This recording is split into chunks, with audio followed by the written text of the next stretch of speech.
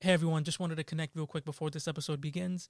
As you'll be hearing pretty shortly, that this is an episode of Firsts, and staying along with that theme, this will be the beginning of the first two-part episode that we do here on the podcast. We were blessed with Jay Patel and Riz Musa. They joined us and shared a wealth of knowledge, and it was only right to share as much of their story as possible in hopes to inspire those people around us. And in part one, you're going to be introduced to these talented individuals, learn about their passion and their business as it relates to DJing, everything to how they prepare for events, how the COVID pandemic has impacted the industry, and what steps someone looking to get started in this field will need to take. And then in part two, we learn more about their work outside of DJing. So if you're looking to learn more about marketing and building a brand on social media, balancing your passions while working in corporate finance functions, or even hearing from an experienced magician on how he's mastered his craft and kind of continues to grow, you're going to want to tune into that episode as well if you're interested in any of those things. But I think there's value in both episodes. I really appreciate both Jay and Riz's time. And, again, as always, I hope you guys find value, and I really appreciate you for tuning in. So thank you. Still waiting for a big smile out of you. You're up 2-0. What's the story? Are you not happy or? Still to be happy about. You're up 2-0. Job's not finished. Job finished? I don't think so.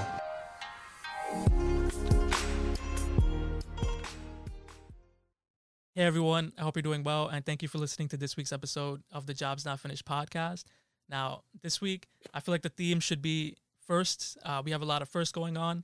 This is the first time, if you're watching the video portion, I have this kind of new setting in the background. This is also the first time we have more than one guest, which is pretty exciting, and then also the first time we have a returning guest. So I just want to give a quick introduction on the talented individuals that are joining me today. We have one person with 2 decades of DJing experience, even more experience as a magician. They have a job as an auditor. They wear a lot of hats and they're doing it well. That is Jay Patel. And then we have the owner of DJ Riz Entertainment. They have 25 years experience as a DJ, and a wealth of knowledge in marketing and social media. And that is Riz Musa. So Jay and Riz, I appreciate you guys for coming. Thank you so much. Yeah, man. Glad we can be here. And then, the returning guest, we did have him on before. I believe it was episode 5. So shout out to Alap for coming on again. Thank you so much, Alap, for making the time. And I'm glad we could get you on video this time, man. Yeah, man. I got you, of course. Anytime. So something that I would like to do just to start off is, I know I gave that kind of introduction, but I would love to give the opportunity to Jay and Riz, maybe starting with Jay, if you would like to give yourself a self-introduction in case I didn't do it justice. Oh, no, you did perfectly fine. A little more than what I had expected. Riz, how about you, man? I actually want to do Jay first. Like, he's a super talented individual. He kind of stays behind the scenes when people don't see him, and he does amazing work in all facets of life. So just not auditing and music and DJing and MCing and magic, but way beyond that. Super organized. I almost feel like we're yin and yang, right? So the parts where I don't excel are great for him, and I think vice versa. So it's great that we found each other just because we fit really well together. Yeah, for sure. That's a little more. Now it's just like you're blowing gas. No, so Riz, you made a great point about kind of that yin and yang. Is it by design that you both went into DJing? Like, did one person inspire the other, or was it just a coincidence? So great question. We actually started off in different parts of the country. So Jay's from New York and I'm from California. So we were independently doing this for a long time. And then life, family, God, everything brought us to Texas. So now we're both in Dallas, and we're just, definitely traveling all over America and, destination weddings, but I feel like the rest of the world is not far behind. I mean, it's only a matter of time in our schedules, and we can be pretty much anywhere we need to be. So being in kind of the Dallas, Texas area now, is there ever a time where kind of like you both are booking the same events, or how does that work? Like, I feel like competition might be heavy in general. Do you guys ever find yourself in the same events? So I think I think yes and no, right? So there's times where people reach out to Jay, and there's times that people reach out to me, but we never look at like competition, right? If there's a couple that's a better fit for him to take the lead on, then he does, and if there's a couple that makes more sense for me to take the lead on, I do. So it's not. I never look at it as a competition, right? It's all one team, and we're working hard to get ahead and excel and do well. So I mean, me bringing like the most of my events or people that come back and contact me are people that have done events for back in the East Coast and their families have moved here or something.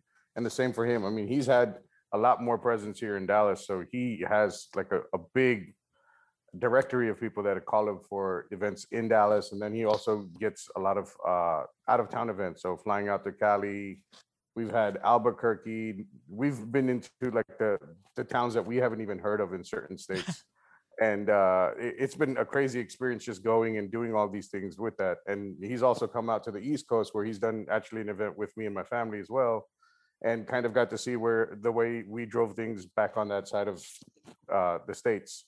So it's been a big collaboration kind of thing for us overall. Just it's been East Coast meets West Coast right in the middle of United States, right? So it's been a crazy experience. And we also have this thing. It's like an ego check, right? So we leave our egos at the door. It's not about like what you've done or how long you're doing something or how good you think you are.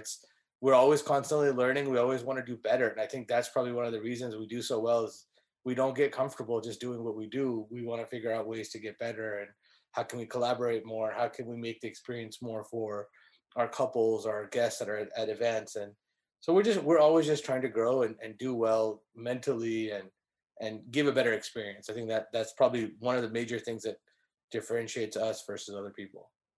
Yeah, I think you made a great point, especially the point about just continuing to grow. I feel like a lot of people kind of get complacent at times, especially you guys have such great amounts of experience that it would be easy to get complacent, but it's great that you guys are continuously growing and just working together. Riz, I know you have, if I have this correct, more than 25 years experience with your DJing business. Do you have any advice for someone that's kind of looking to get started, whether it be like as a hobby or maybe as a career? Yeah, there's lots of things. I think first is do it for the right reasons. We see a lot of people come in for just the money or because they want to find girls or they just think it's better than having a $10 an hour job or whatever it is. If you're not passionate about something, don't do it. Doesn't matter what it is, just don't do it. So you want to be passionate about it. And then you also want to think of long-term. So even if you're doing it as a side hustle, is this something you want to do 5 years from now or 10 years from now? And if you do, absolutely, you should get into it. And then find somebody that is an expert in whatever field it is that you want to get into and reach out to them. I think most people are open to hearing from people that want to learn and grow and get better. And I mean, we've helped out so many people in our own backyards and all over the world where they've asked about, how did you guys do this? Or how can I do this? Or it never works for me because when I see your pictures and video, everything looks so great. So what did you do? So we're very open about telling people stuff just because we want to help, right? No matter how amazing people think we are and how many events we do, we can't do every event. We can't be everywhere. So if you can help somebody grow and get better, then why not?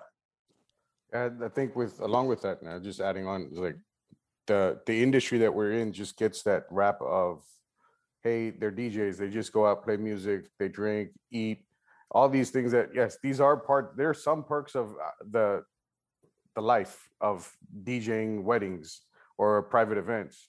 But along with that, there's a whole list of things that come on with like getting it prepared and stuff, which I know that we're probably going to go into later on.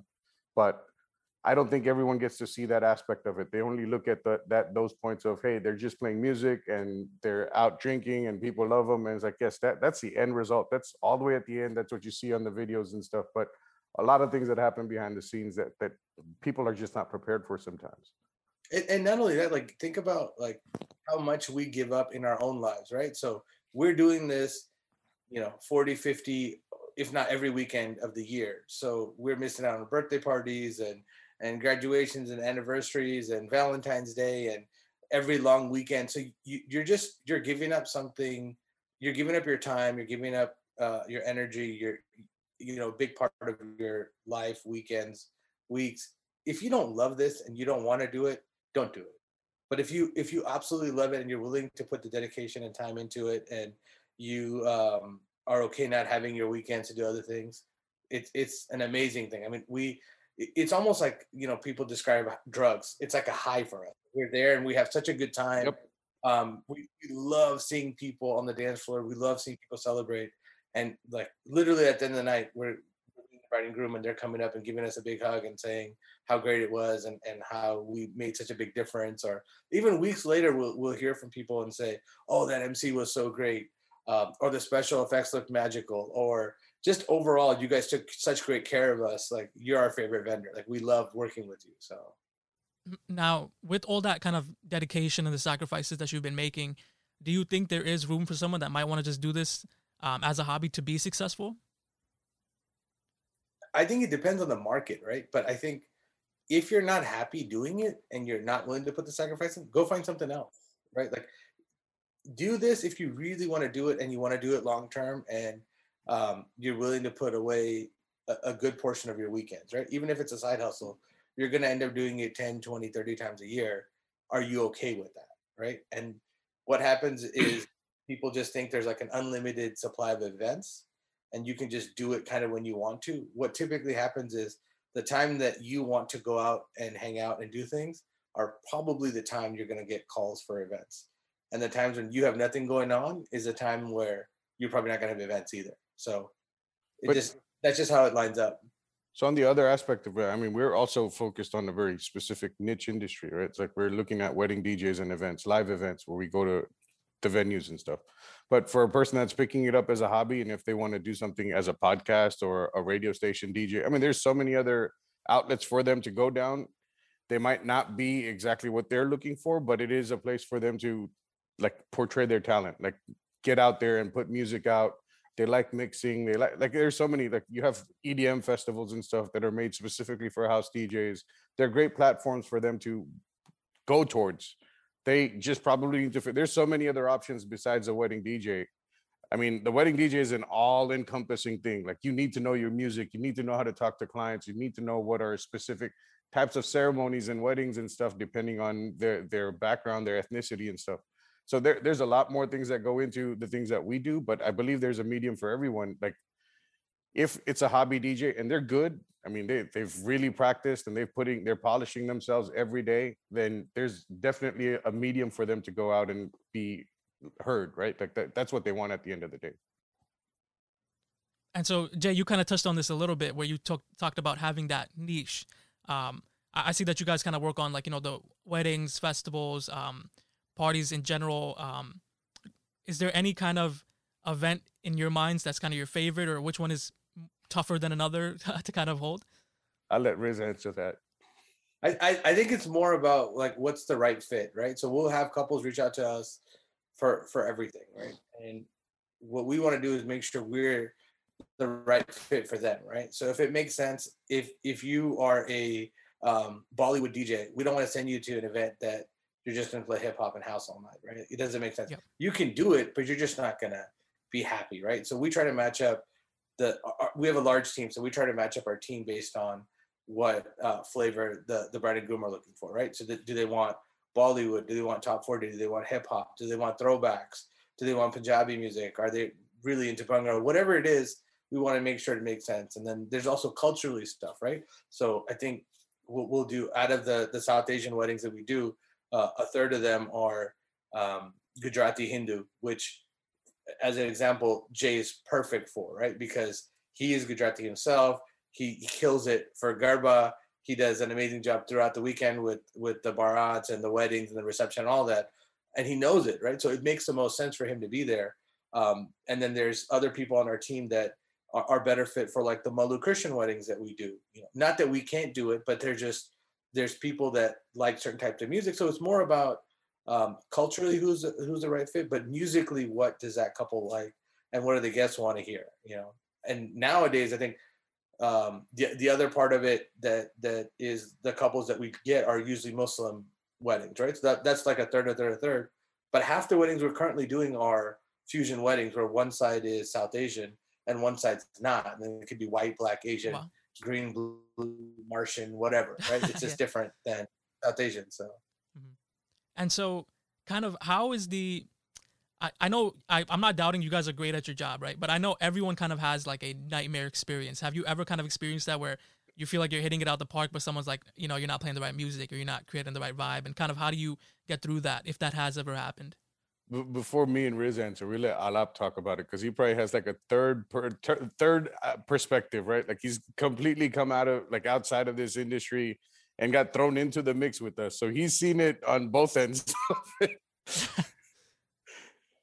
I mean, yeah, we've seen people that come up to us like, "Hey, you're not playing the right music. You're not like people not jamming out, or we think they're jamming out, but like so some people may think otherwise." And yeah, we've had a couple, like not couples, but like other guests that come up to us like, "Hey, we want this recorded." At that time, how many people like describe the dance floor when a random person comes up and tells you? It will be like so out of like there's 300 people there, 240 of them are on the dance floor, but there's like that one odd person that'll just come up to us like, Oh man. "Hey, I know everyone's dancing, but can you play this song?" And we're like, and you got to tell it to, tell that person in a way that it doesn't hurt their feelings and that it doesn't like, they don't feel bad. But yeah, we have had people that just come up to us like, "Yeah, hey, this music, can you play this one?" And we're like, and in our heads, we're like, everything's going so well, or at least we think it's going so well. Why are they asking for this? But yeah, there's always that odd person. There's always an odd group of people that want to do something else and want to be different. So yeah, there's always that odd person that comes in, but we always have to manage it in a way that we don't hurt their feelings and we could keep going and keep the flow going and keep the rhythm going and keep everyone like happy. Oh yeah, because at the end of it, we want everybody leaving saying this is the best wedding they've been to, right? Yep. But you are going to have some knuckleheads every wedding where literally the dance floor is packed, and then they'll come up and say, nobody likes this song, nobody's dancing, but you turn around and like the whole dance floor is packed. Mm-hmm. You're like, who is the nobody? Because everybody's on the dance floor except for you. Mm-hmm. So it just, you just got to deal with that, But you take it with a grain of salt because majority of the people are having a great time and they're gonna still have a great time regardless if you played the song or not. So. It's like, and there's been instances where we've locked keys in our cars before the barat is supposed to start. Not able to get into the car that we're going to be using that's set up for that particular part of it. So we had to break some windows to get things done. Yeah, we have a video on that where we locked it in, and we're always early, so we were like an hour early, and so literally we had to break a window to get in to get to the keys so we could do the bar out. So and it was a brand new vehicle, maybe less than 100 miles on that thing before. So you just at the end of it, like tough, if you don't have that passion and you don't care, you're not going to do those things, and then you're not going to be successful. So if you're willing to go the extra mile and be on top of it, and like Jay said, be prepared, then it's a great place to be, and you really get a lot of joy out of it. Like I love all of us, like we wouldn't do this because there's a million things we can do on the weekend and there's lots of ways to make money, but we really enjoy this part of seeing people celebrate and have a good time. I think the one great aspect that we like, I came up later on, like Jay said, after like I joined these guys in 2019. They've been doing it for years. Like the one thing that we are always prepared for is like if something doesn't work, we always have a backup. Like we are always prepared. Like he said, we're always early. So if something like if we're at a venue and something goes wrong, we're always prepared. And like we give ourselves that buffer time, and even before and after events and every single one. So that's the one great thing about like our group in itself, and that other people could take and like just be prepared for anything that could happen. Like the biggest thing we need is electricity or power. If we don't have that, it's not going to go through. So it's like if we're not able to get proper like voltage or whatever the case may be, that we're prepared for everything. Yeah, no, I appreciate all you guys answering that because as you mentioned, people do see like the pros of it. Oh, going out doing this stuff. As you guys mentioned earlier on, but they kind of do need to see this side as well. That there is a lot of preparation. Things can go wrong. You deal with tough crowds at times. And I am a little surprised, I don't want to cause conflicts, but, we had Alap on as a solo episode about his passions, careers. He didn't even mention you guys or the DJing, man. What's up with that? I didn't even know you were DJing a lot. What's going on here, man? But that's why we don't like him. Yeah.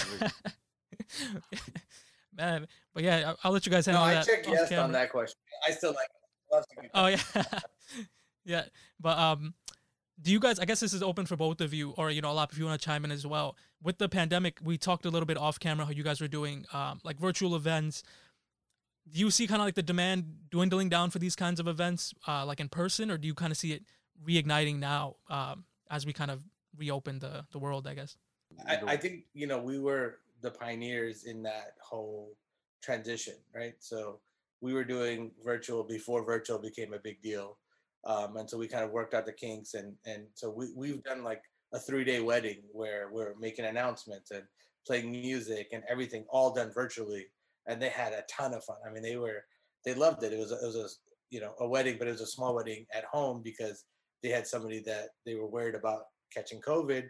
That could have been lethal. So we made that event for them. And they said, every time you guys said something on the mic, like the whole crowd erupted. So it was so great to have that interaction, even though you guys weren't physically here. So we did what we had to. And I think that's kind of happened our whole career, right? So before we were DJs, we'd show up with 2 speakers and then play our music. And then we built on because the couples needed lighting and they needed someone to do it well. And so we stepped in there, and then couples wanted to do projector screens, and there was nobody to fill that gap. And so we started doing it. So I think over the years, we're almost at 3 decades now, but over the years, what ends up happening is if somebody needs something, we want to either find somebody that's going to help them fill that gap. And if it's a consistent need and it's something that we could do better than other people, then we'll step in and kind of fill that gap. So that's exactly what happened with virtual, right? We knew that people needed to do this. It was a short-lived thing, but we can do this anytime. So God forbid something happens again, we're already prepared to be able to do that. But I feel like more and more live events are happening now. So I almost feel like it's a distant past. And I know we're on Zoom now, but like nobody wants to be on Zoom anymore, right? Like you don't want to be on it if you don't have to, because for work, school, whatever, birthday parties, you're on it anyway. So you just need to get away from it. So yeah, I mean, it's great that you guys were able to future proof yourself even before this happened. That's pretty interesting. Your business model was ahead of the game. I know, Jay, you mentioned that you started on the East Coast, New York City, and now you're in like the Texas area. I would love to know like what prompted that move, and is there a change in kind of like the work environment specifically with like these events that you guys put on? Yeah. So the reason for the whole shift was I was part of a financial company, BlackRock, and my job just didn't stay out after that mortgage bubble and stuff. So trying to find a job in New York City was difficult as it is at that time. You're competing with people with way more experience than you had while I was just entry level. And it just seemed like everything was going kind of where we expected it to go with the mortgage bubble. But we had a kid on the way and just figured that we should go and check out other states, because our entire family has been in the tri-state. I don't think anyone's traveled outside of Pennsylvania, maybe the furthest, and to Florida or California as tourists. So I don't think that we've ever seen any part of the country other than that. So me and my wife just decided to take a trip out to Dallas because we looked at the weather. We definitely wanted to get away from the snow, which was like one of the biggest criteria when we initially started looking. And then aside from Florida and Cali, Cali was just the same expense. The cost of living would be the same as New York. So it wasn't really much of a shift. It was just that different weather, but still in an expensive city or state. And Texas just became central. And it's close to Mexico for us. So it just made sense. And that's it. All of it kind of fell together. And then we rolled the dice and moved out here. Didn't even have a place, didn't know where we were going to stay when we landed. When we got off that plane, we were going to be in a hotel and stuff. Ended up finding a family that took us in. It's just all of that Southern hospitality and the charm started growing on us. And that's what made that shift. We figured that at some point we're not going to turn back. And we didn't want to be that couple or just we should have done this 10 years ago. That was where we were at, and that mindset. And I think it's really it started building on top of each other. Like Riz said, all of the things just kind of aligned. We met up at the right time. Everything just started picking up. And it was a big shift. Work environment, forget events. I think the work environment as a professional, moving from something that's so fast paced and Texas being pretty just going with the flow. You got to go from 80 miles an hour to 40. You have to cut down your productivity and everything and just enjoy life in a sense. I got to come and enjoy, like I was enjoying my apartment. I started seeing a lot of things when I first lived in the apartment that I didn't really notice in my apartment when I've lived in for 15 to 20 years before that. So it's like you never really spent time at home in New York City. You Mhm. were always on the go. It's like the weekends, either your family was out or your friends were out, or you were doing brunch till 10 o'clock in the morning. Like it's a different lifestyle, right? Like you Mhm. just don't spend that many hours at your own home or your own residence and just kick back and enjoy it, right? Like have a beer on your own. That was never a thing in New York City. It's like you're out with somebody if you're gonna have a drink. You couldn't do that on your own. So that was like one of the biggest changes. And then with events, yeah, I think even in California and New York, the traditions or the things that were expected were a little further ahead than what Dallas had at that time. But I think now we're at a point where Dallas is getting a little further ahead and kind of pushing through it, all of the norms, just because of the sheer size and space of the venues and stuff that we have here, the availability of vendors, the different types of services that you can get out here. Yes, I think that like New York and Cali still get into the competitive area of like they have similar types of services, like lighting, projection mapping, all these things that are growing. But with the size and availability that you have in Dallas and it being central, I think it's becoming more of a destination event within the United States. So we're seeing a lot of couples that are out of state choosing to have their events in Dallas and then letting all their family come in, fly in, enjoy the city that they again probably have never seen, Yeah. and then going back to their own areas and stuff. I mean, we've done events in Colorado, which we didn't think was a destination type of event venue for that matter. And it's just changing. I think that the Midwest, the Mid South is actually becoming a bigger area or location for people to do weddings because it's cheaper, even with flying out there and getting the space and everything than what you would pay for equivalent in Cali or New York. And So I think, there's a big shift.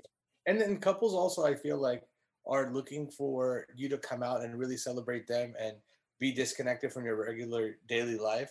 So when you're going to a different city and doing stuff, it becomes that way, right? So you're totally focused on their wedding and what's going on and having fun. And for instance, a couple that we have this weekend, their wedding was actually planned in Indianapolis, and then with everything happening with travel and all that, they actually moved it to Oklahoma. So we were Oh, we wow. were gonna go there, and now we're going here, and it's just like we'll do whatever our couples need, right? So we'll make it happen, and it's so great to see people um, celebrating safely, right? They're figuring out what protocols they need to do and how to still have a great event regardless of what's going on. Yeah, I mean, the way Jay is describing the kind of environment in the Texas area, I might have to look into moving myself, man. Come through, I'm man. We got plenty of space. Yeah. for real, man. Getting tired of this fast pace, man. But I was talking a lot about this as well in our episode that it does seem like now, like everything, like a lot of big personalities, big companies, big businesses are moving to like the Texas area. So again, it seems like you guys were ahead of the curve on that one too. So something about you guys are getting ahead of the game. We gotta just let me know your next plan before you do it, so I could get ahead as well, man. Well, we're gonna be here for a while, so if you want to move, come through. All right, I don't want to move, and then you guys are in Oklahoma, man. You guys, you found the new spot already. But We'll take you with us. Don't worry about it. I appreciate that, man. But let's say, let's turn back the clock. Let's say it's early 2019 and I'm a young Alap and I come to Jay and Riz and I'm saying, hey guys, I really want to get into this. I have no idea what I'm doing. Can you guys give me some insight or tips on like what equipment I might need, what my budget looks like to get started? Again, I'm a young Alap, guys. So how would you kind of guide me? I think it depends on what you're trying to do, right? So the simplest thing you need to buy is some kind of a way to play the music and a place to host the music, right? So when it comes to music, so we always, I mean, all of us have MacBooks, right? Like we're MacBook Pro people, so love Apple. It's better for people. It's more stable. So I would definitely say get a laptop first, and then the next thing is get a controller. So we really like Pioneer. Between Pioneer and Jay, would you say Rain? What's it? What's Rain and Denon, I think, is like the third. But yeah, Pioneer and Rain are the two. Yeah, that we would definitely suggest for sure. So I mean, I would even go through and say Pioneer is a one to go to, but there are other options. But so you get your laptop, you get your controller. Now you're looking at you spent $2,000-$3,000 and that whole thing. And then beyond that, the next thing you need is speakers. We love QSC. That's the brand we buy. We have others. We have JBLs and other things too. Yeah. But that's the one that we prefer. It's good sound. and then once you have that, you'll understand in your market for what you're charging, what else you need to offer, right? You need to see what your clients And want. you're Do they want lighting? Do they want projector? Do they want other things? And then you kind of move in that direction. And Jay, what would you say for mics? What do you think is a so good mic? Shure or Sennheiser is probably where. So overall, I think you'd be in about like 10 to 12 grand for a decent entry level setup that we would, I guess, say meets the standard for an entry level DJ. I'm sure there's other people with their own perspectives and you can spend less and do it. But if it's something that you're wholeheartedly going towards, that entry level investment is only for you to start off and grow and add on, not replace. That's the mindset that we would go with.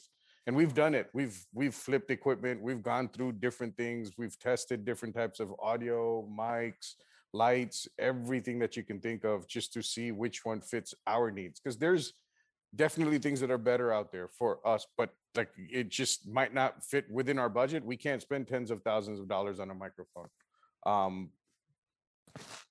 And the value of that microphone difference may not be worth it, right? So there's always something that's going to be more expensive and available, but it has to make sense. So even that $10,000 number that Jay is giving, like you have to break it up and do it in portions, right? So Yeah. the first 3,000-4,000 is, like I said, the laptop and the controller, and then the next set is really when you start booking events, and then you buy speakers. Another avenue is once you have those two things, you can rent stuff as well, right? So if you're like, hey, I want to just go try it out a couple times, find a local DJ that's there and ask them, hey, this is what I need. Can you provide this for me? And they even may be able to set it up for you too as well. So there's, and YouTube's a great source. So if you're trying to look on how to connect something or how things work or tutorials or what's the best anything, it's like the cheat sheet, man. It's like these are things. So like YouTube, the amount of stuff that you can learn on YouTube these days, if we had available when like me and Riz were in that learning phase of things, I think it would have changed the way we would do a lot of our setups, everything. I think if we had that kind of library, not having to go and research it or go tag along with another DJ or, just learn from bits and pieces or, get cassette tapes and try to put those together, tape them together, make our own mixes and stuff. It's a different, like what we spent doing like 10 years, getting our feet wet and like kind of stabilized on like some kind of foundation or a track where we're going to go towards DJing. You guys can get in this modern age probably within a year. And I don't think that it's like I don't think that information is given the value that it should in this day and age, because you just have access to so much information now. The only thing I would say is like anything that's a positive, you flip it over and there's a negative, right? Yep. So there is a ton of information out there on YouTube and places like that. The flip side of it is like sometimes you don't know which information is correct and which is not. So you just want to make sure you're looking at a reputable source and double, triple check it in other places just to make sure. Also don't get to see the mistakes, right? Like you're seeing a final cut product with all of the defects and misses and everything cut out and put into a nice polished video. You're not seeing the parts where they had an issue with the cables and what they did to fix that and stuff. Or what which is what you yeah. So you don't get to see that behind the scenes stuff. And I think that's where a lot of like modern media, social media and stuff kind of goes towards. Everything that you're seeing is like these 2 20-minute clip or 20-second clips, which are perfected to a certain sense to catch your attention. But it probably took them 3 hours to create that 20-second clip. And that just like everyone's going out, it's like, oh, I can be a DJ star. It's like I've had my nephews and people tell me, it's like, oh, I want to get this controller just so I can mix like this guy that I seen on Instagram. It's like, for you to get to that 10-second clip of him scratching and stuff is going to take you about 5 years of work just to get there, because it's a skill that you got to develop, right? Like they just don't think it's like, oh, I just need these 2 things and I need to move this around. I need to have these tracks and I should be able to do it. No, there's a lot more that goes into it. Yeah, I really appreciate that thorough and transparent answer, because again, I know maybe I have my numbers wrong, but combined, guys, people that are listening, these two have probably 50 plus years combined experience in this field. So any of their insight is definitely valuable, and you should take their word if you are trying to start and go into this kind of a field. I know you guys do a lot outside of DJing as well, and I would love to get into that. But before we do, is there any kind of like parting shots, any last kind of information, insight that you would like to share about the field or anything in general related to like your business with DJing. If you guys want to do an internship or something, we are looking. So There you go. But on a serious note, if you have a quick question or you need an answer on something that's just like, reach out, like send us an email. We'll get to it as soon as we can. But if you're struggling or you're thinking or you're, really on the fence about stuff, do it. Send us a message or email, and we'll get to you and we'll answer whatever we can.